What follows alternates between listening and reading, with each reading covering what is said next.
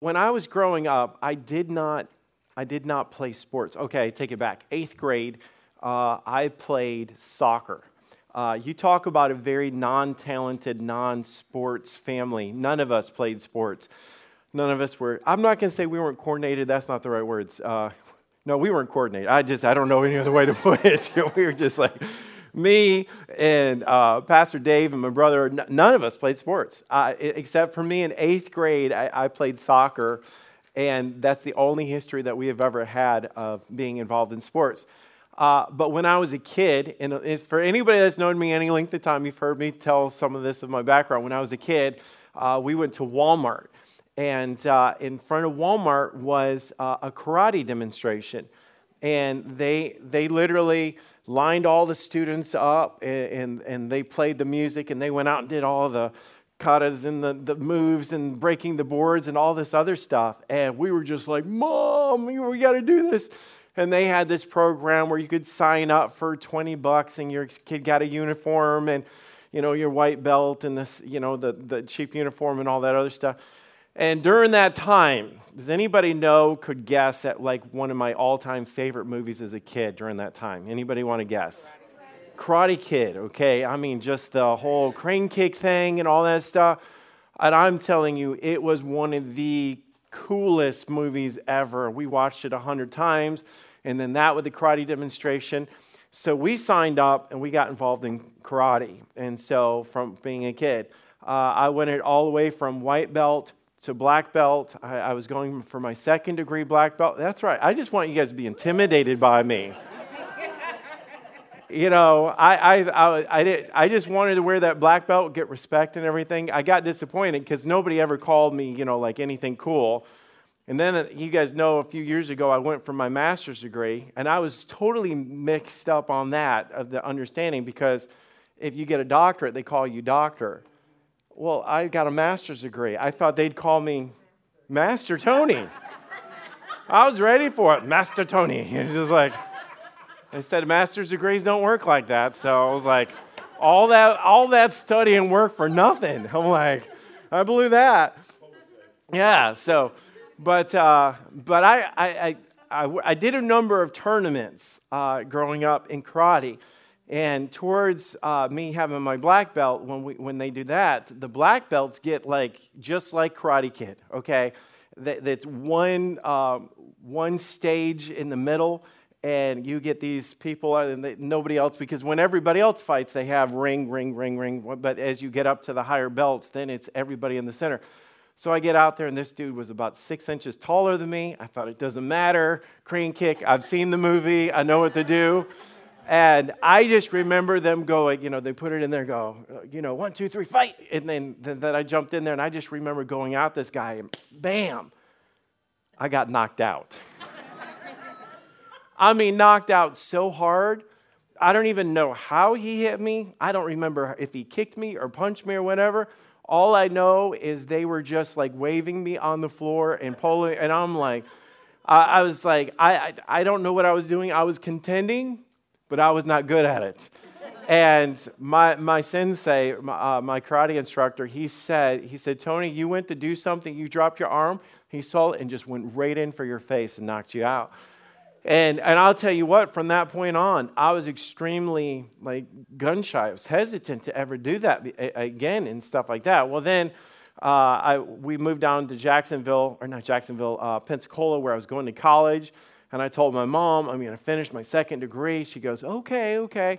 Got involved in college. There was no finishing anything at that point. All it was school and work, and then karate became a thing of the past.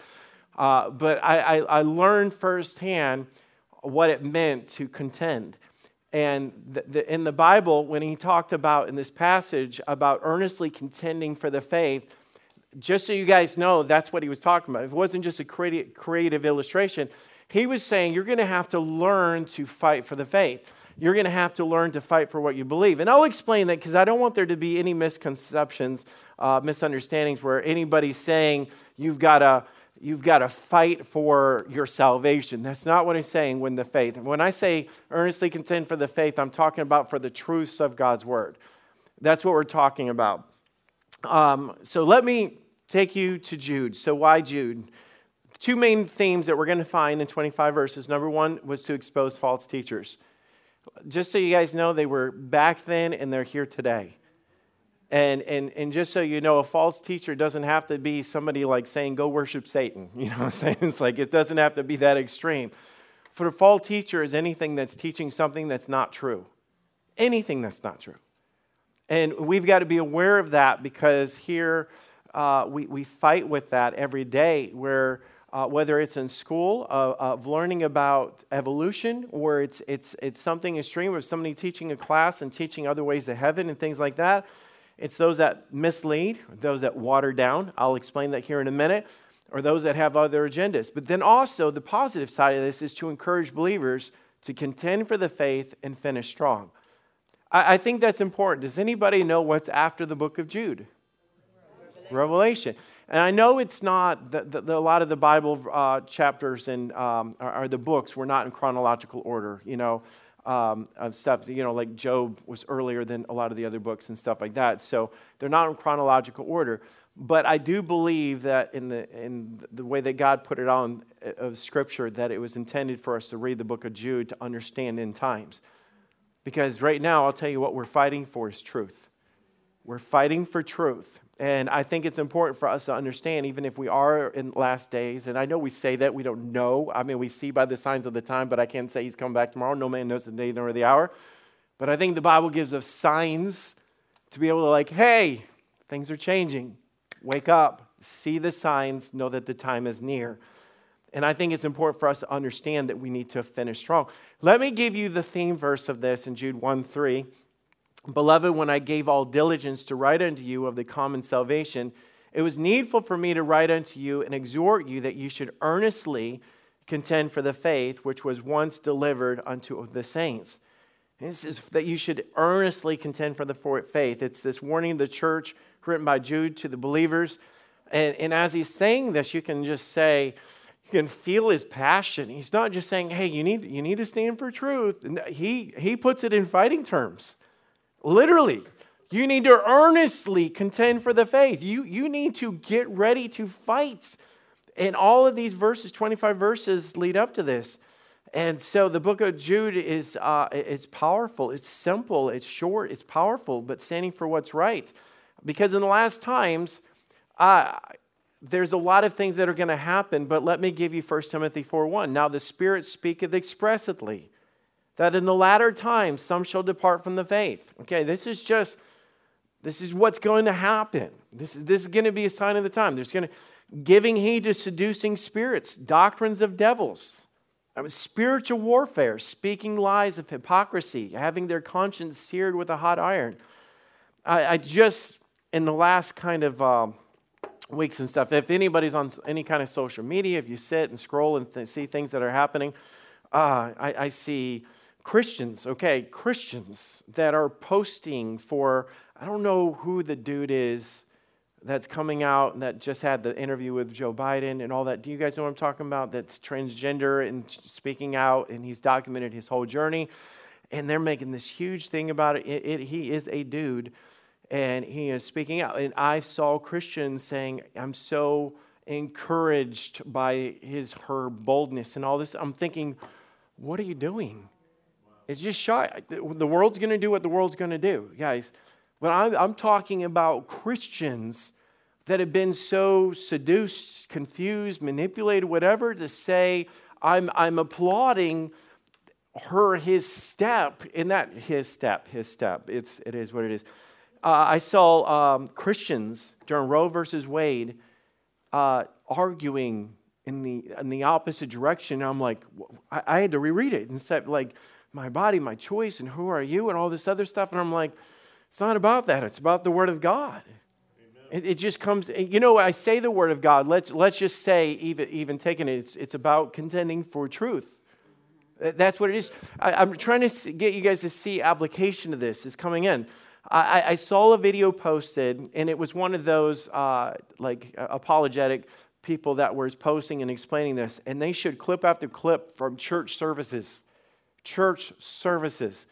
where they invited this one, and I know it was, I don't know what denomination, things like that, but this coming down to the front and had the kids come to the front. Maybe you guys, some of you saw this. Did you see that? The kids come down front, and then the priest or whoever, I couldn't tell what it was because it didn't label or whatever, and I don't want to misinform, but then just had a drag queen come down and speak to the kids. In the church, pulpit up there, choir loft in the past, and I'm like, oh, like what in the world? What in the world? And that's what Jude is about. This is absolutely what, and I know those are kind of extreme illustrations, but they are still illustrations. Jude, the very first word, Jude 1:1, the first word is Jude. He is the author. Does anybody know what his name actually was? Judas. Does anybody know why it's changed? It's right. Judas. Oh, let's back up. Jude. I like my nickname. It's like... Right, absolutely. Just to make that distinction. It's like... Who wants to be associated with that name? But his Jude also was Judas. And Jude's description of this, if you read it, he said, the servant of Jesus Christ. You know what's so cool about that? Do you guys know who Jude's brother was? James. Do you know who else his brother was? Jesus. He was his half-brother. He had 4 half-brothers. And so you got this. But I just love his introduction. You know how he could have started it? Jude, the half-brother of Jesus. But he doesn't start off this way. He starts off, Jude, the servant of Jesus Christ, the brother of James. He starts off, and the servant there is talking about a bondservant. He's somebody that he's given his life. I follow, I surrender. He's my master. I give my life as a servant of Jesus Christ. And Jesus' brothers and sisters did not follow Jesus as the Messiah from the very beginning.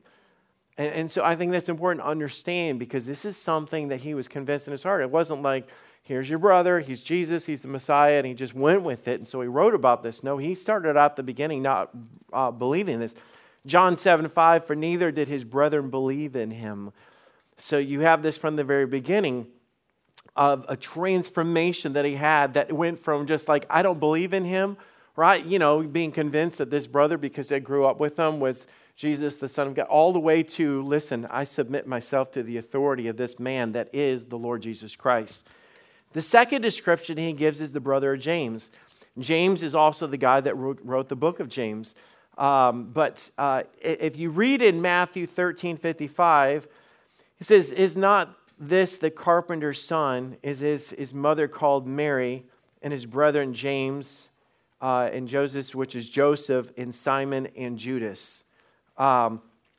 He is described the family here, and Mark also tells us that he had sisters. It just says sisters. It doesn't go into naming names, so we know there was, because of the plural there, that was at least 2, but they're not mentioned by names. But rather than emphasizing his personal relationship as the half-brother, he just simply made it as the point that he's a servant of Jesus Christ, and he was giving glory to God for this. But it was written to believers. Now, let's break this down. Written to the sanctified by God, by the Father. Who knows what the word sanctified means? You guys help me out there. What does the word sanctified means? Set apart. Set apart. Literally means I was in the world and God pulled me out of the world to be set apart. I'm sanctified. What's a way that you would describe sanctified or set apart? Purified. Sanctification, living out sanctification, absolutely. Different, changed, all those different things at the very beginning, because the idea of the world is it doesn't matter. You know what I'm saying? Well, like somebody teaches something, well, it doesn't matter, or I don't want to argue that, or that doesn't matter, it doesn't matter. It says to those that are preserved in Jesus Christ, saved, kept, preserved, eternally saved. What God does of keeping his saints, he does through the power of the blood of Jesus Christ. So he's sanctified and preserved. He's talking about those that are kept in God. If you have any questions about that, I'd love to have a conversation with you to understand what that means. And then it says to the called. The called is talking about mission. He's just so everybody knows, as he's talking about standing for truth, he's literally saying all of us are called to contend for the faith. It's not pastors and preachers and missionaries that we finish our missions month and like, well, those are the fighters for the gospel. No, we're all called. If you are the saved, you are the preserved, you are the called. Called to do this. Called to the mission. He says, mercy be unto you, and peace and love be multiplied. It's a general greeting talking about let all the things of God be bestowed upon you. Things that are missing today. And people say, I don't have peace, or I don't have all these things. Man, if you've gotten away from the authority of God's word, then you're standing in a place that is unblessed by God. You want to live in the presence of God and what He has. So that was his greeting, but his plea is this: Beloved, when I gave all diligence to write unto you the common salvation, it was needful for me to write unto you and exhort that you should earnestly contend for the faith which was once delivered unto you unto all the saints. The word beloved literally means a term of endearment, as if he's talking to brothers and sisters in Christ. It's important. If you were going to correct somebody and people are getting away, and that's what's happening, you're letting people slip in, these things are wrong, and he's confronting it. It's important to speak the truth how? In love. So just so you know, we're getting an example of this. Speak the truth, do it in love. So he starts off saying, hey guys, we need to earnestly contend for the faith. We need to stand up. We need to get serious about this. But he starts off with the beloved, a term of endearment. Guys, even with Christians, we've got to treat each other as brothers and sisters in Christ and not those people I go to church with. You know what I'm saying? Because we should. In this thing of contending for the faith, there's going to be conversations that you have to have with people. You know what I'm saying? Iron sharpened iron. Go to them. Just say, hey, I saw you post something. I'd love to talk to you about it. Not this, like, how horrible are you? It's like, what does that solve? Nothing. It never, actually, all it does is fire people up and push them in the opposite direction. It never fixes anything. Beloved, when I gave all diligence, that word diligence is literally just, I was passionate about this. Man, you weren't going to hold me back from doing this. Of the common salvation, this is applied to all of us. It was needful for me to write unto you and exhort you that you should earnestly contend. The earnestly contend, and this phrasing of this is only used this one time in the gospel or in the Bible at all. It is from the Grecian games. It is the same way as I use the opening illustration of me being in karate. Honestly, in their days, if Paul was talking, he was literally using an illustration of the same context of that. He was talking about fighting, and everybody, their minds were wrapped in, I know what that is, and I understand that the Grecian games, to have determination to win, competing or fighting or giving it all you've got, holding nothing back. The word contend comes from the word that means to struggle. It's a struggle. Put your kids in school, it's going to be a struggle. Trying to they go to this church and they don't believe this, and why do we have to do, and we're going to live, how do we live? Sanctified? I mean, even that today is like, I want to blend in, and what's wrong with it? And everybody else does it. No, stop right there. Stop right there. We live differently. Doesn't mean that we have to be weirdos, but it does. So maybe we should be weirdos. It's like, we did a Bible study in my life group. It was called Weird. It was just talking about how we're weird. It says to compete for a prize, to contend with an adversary, to endeavor to accomplish something. Let that sink in. Guys, what are we accomplishing? It's the gospel. It's reaching people. It's Columbus, Ohio. It is, I'm endeavoring to compete something. And Satan is after to water down the word that we have. Well, you say, how far are we on the timeline? We're already there. It's just not America. Right. You guys know what I'm saying? It's people are dying to do what we're doing right now. And just talking about how far would you go about fighting for it, but it's going to come to that. It already is there of doing it. And if you're not convicted, we talk about living with personal conviction. My favorite definition of conviction literally is just being fully convinced. I'm fully convinced. Literally, if you're going to try to push me around and tell me to deny this or you can't do this or whatever, no, I'm sorry, you can't do that. I've been fully convinced by the gospel in my heart. I can't back off. But you think about how subtly this is going to start. in America, I don't think they're going to start by pulling pastors out of the pulpit and beheading them or whatever. Do you know how it's going to start? You guys ready for this? You are no longer tax exempt if you keep preaching those kind of truths. Right.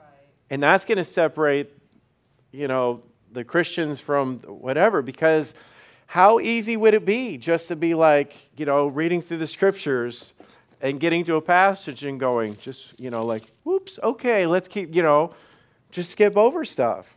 Yeah. It's like I'm not preaching whatever, but the Bible has called us to preach the full counsel of God. We're not to skip around things. Even with the study tonight, do you know what I'm going to talk about after verse 2? Verse 3? and whatever, come what may. And it doesn't matter if it offends anybody, because it's not. All we are is messengers of the gospel. And if the word of God is quick and powerful and sharper than any two-edged sword, and I start backing off on that, then I lose the power of the gospel, because that's what grows out and convicts and changes lives.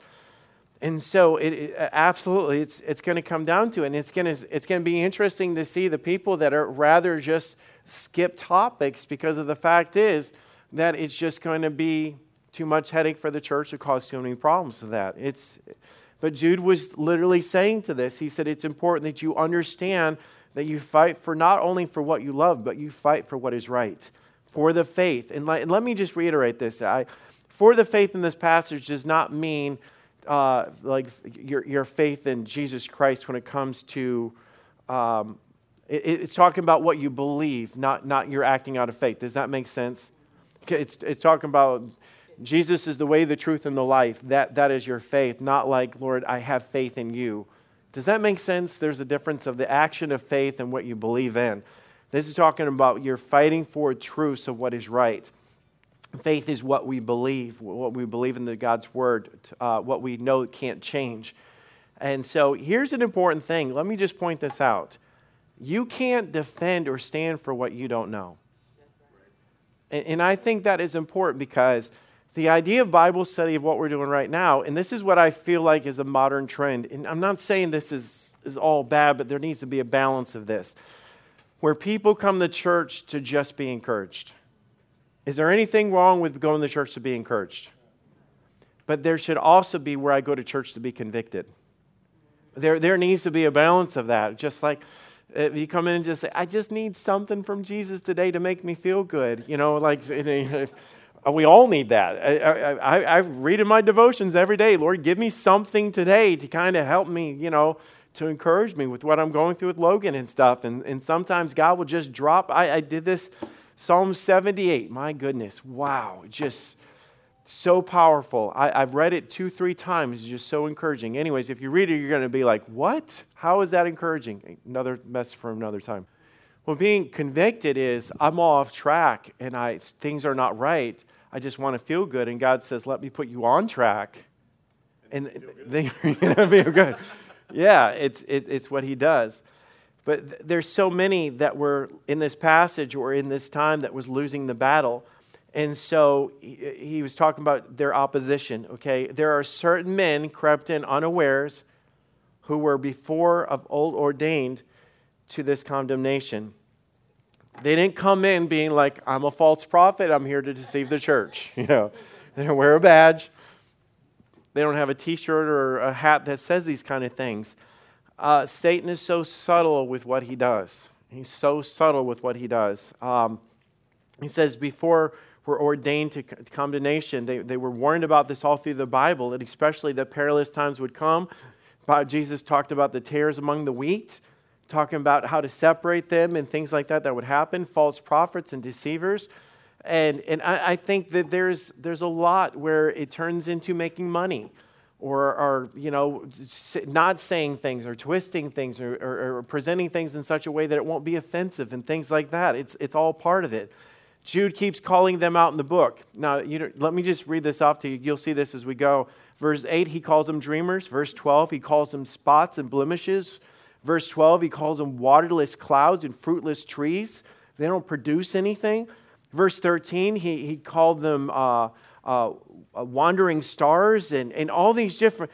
He's literally just saying about how much they mess up staging. Raging waves of the sea, foaming out their own shame. Wandering stars, to whom is reserved the blackness of darkness forever. Does anybody want to take a stab at what that's talking about?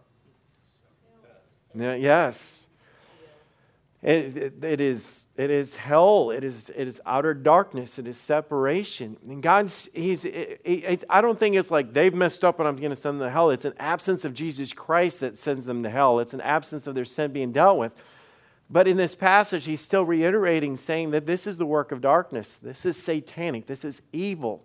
For us to just breeze over this and not explain it in this way is not right. There are certain men crept in unawares who were before old ordained to condemnation, ungodly men, turning the grace of our God into lasciviousness. I don't know if I said that right. Well, we're just going to go with it. Lasciviousness. Let's say it as a group. Denying only Lord God and our Lord Jesus Christ. Two things that he talked about. Turning the grace of our God into that L word is lasciviousness. It's talking about they watered down sin.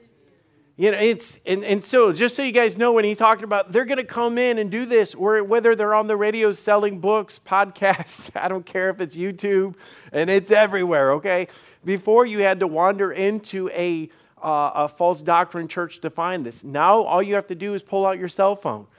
And there's the ads and this and popularity and this is cool. And I'm not saying that every TV evangelist out there is wicked. I can tell you there's a lot of them that are powerful preaching the truth and standing the gospel and things like that. So I know some people, they label anybody that's popular as evil. Okay, I'm not doing that whatsoever. Okay, judge them according to Scripture, not according to the opinion or their popularity. But they watered down sin. Can I just hit this, just be transparent and real with this?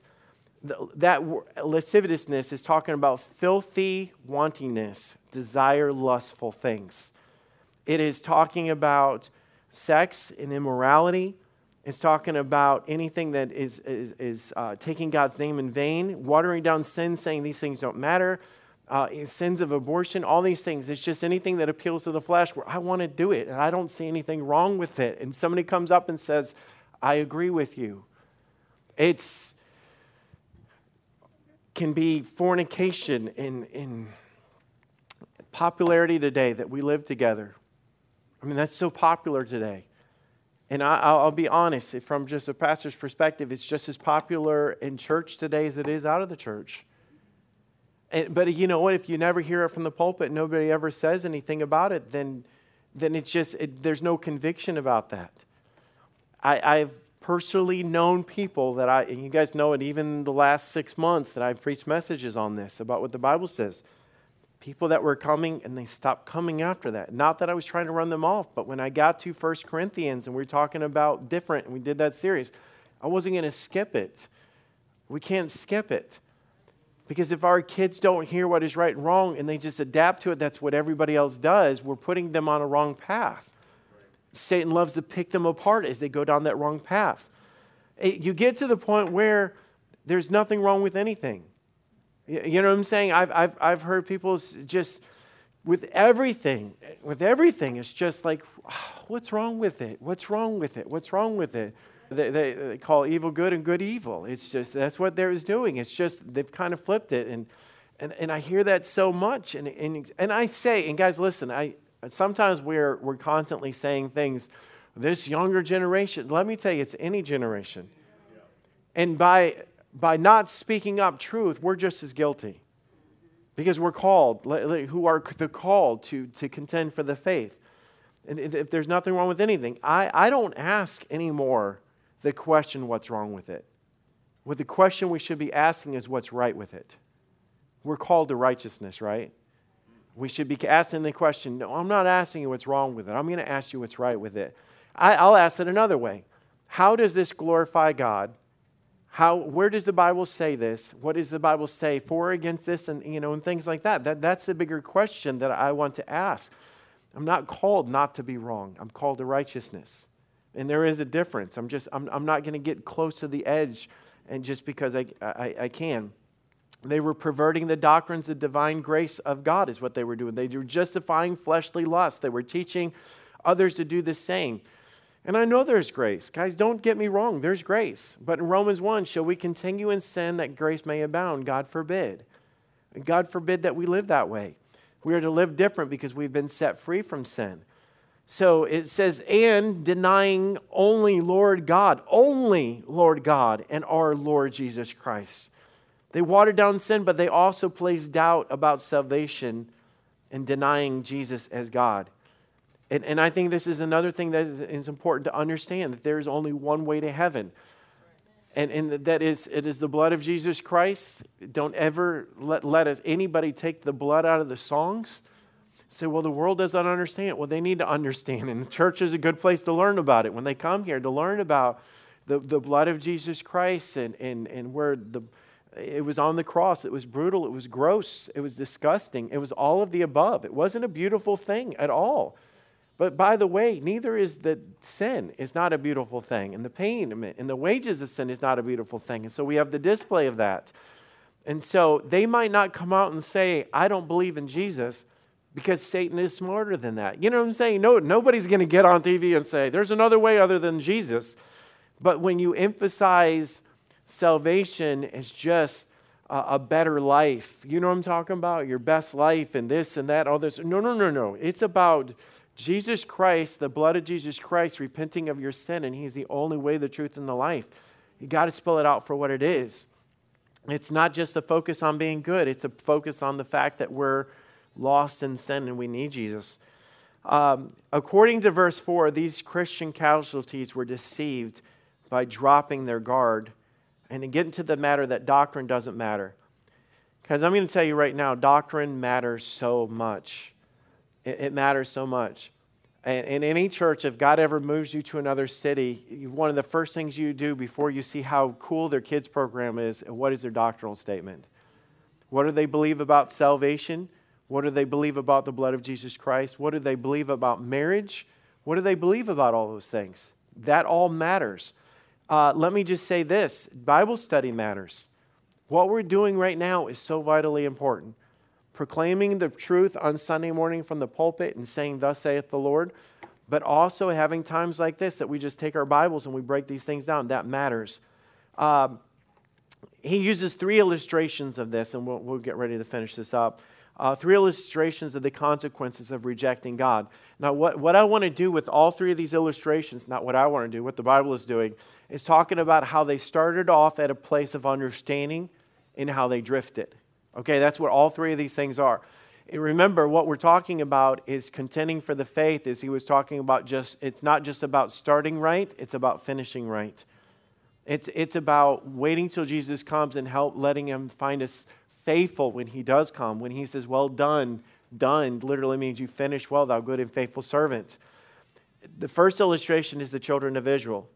I will therefore put into remembrance, though you once knew this, how the Lord, having saved the people out of the land of Egypt, afterwards destroyed them that believed not.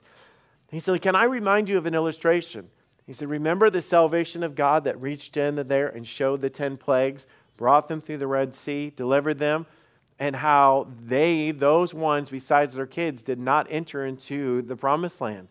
They didn't, because they ended up turning their hearts towards God.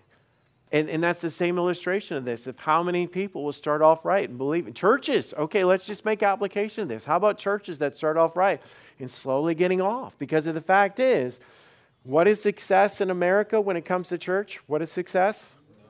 Numbers, filling the pew. And don't get me wrong. The Bible talks about they were saved and added to the church. I want to see people in the seats. I want to see people saved. I want to see people come through there. But there's a difference between having a crowd and having a church.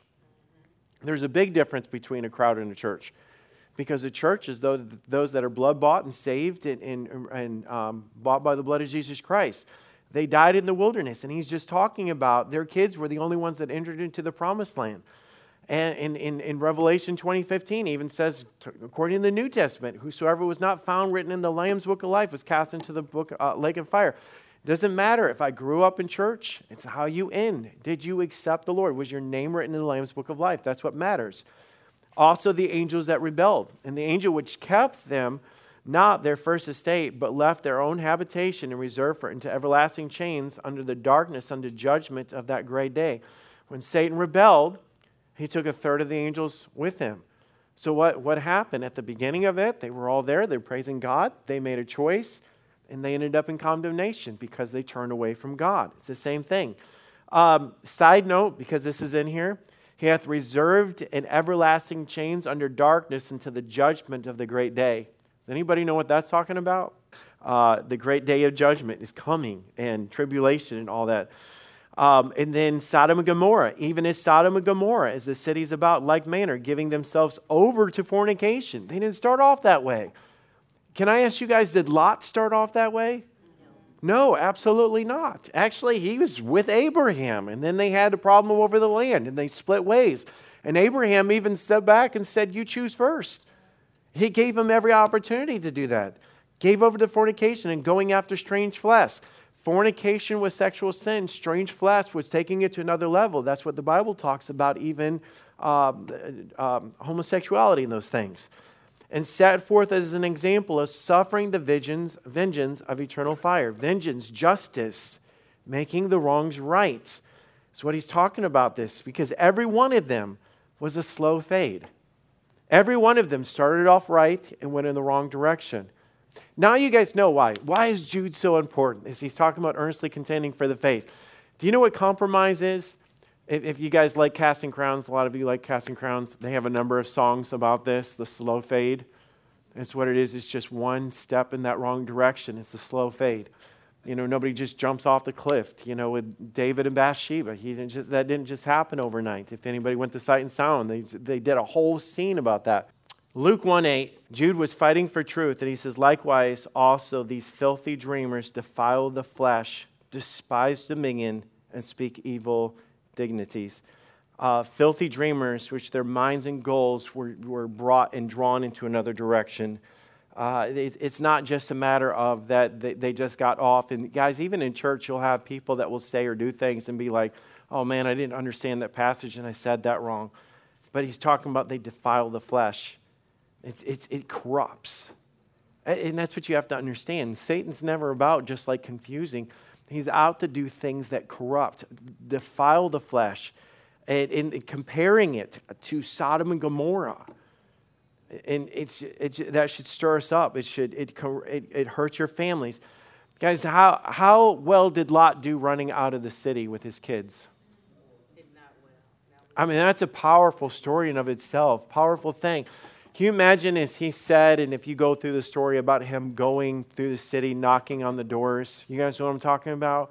Compelling them, and then they laughed at him. It was a slow fade that got him to the point where his kids had completely adapted to the city and the set around them and lost the conviction or even understanding of God. It says despise dominion, that is dominion or government or authority over their life. It's just like, I'll do my own thing. I'm my own person. Isn't that the theme of today? It's my own body, my choice, my life, my money. You know, and that's why when I preached on the preeminence of God a couple of weeks ago, it's not. God comes first in everything, and it doesn't work if God doesn't come first. And then speaking evil dignities. It literally is talking about pulling down the glory of God. God's not glorified whatsoever when we sit there and water down truth and people start doing their own way. God doesn't give the glory. God gets glory by husbands and wives living honorable unto God, raising kids to respect authority, respect God, to be faithful, to go to a job, be honest, show up on time, be respectful, be honest, live in integrity, all those things. That's what glorifies God. So what happens of this is churches lose their power. Churches lose their power. There's no more conviction. There's no true worship. There's no true change in anything. Churches begin to lose their power. And God has said it, I say all the time, without God, we can do nothing. You can have a church service and you can entertain and you can pull them in, but without the Spirit of God working through the truth of God's Word, nothing truly is happening in the hearts of people. So let me just leave off with verse 9 because I just want to tease your brain a little bit. Yet Michael the archangel, when contending with the devil, he disputed about the body of Moses, durst not bring against him a railing accusation, but said, the Lord rebuke thee. That is just a cool verse, and you're like, what? It's like the archangel fighting with the devil, fighting over the body of Moses. Come back next week, we'll dive right into it. That's where we'll start next week.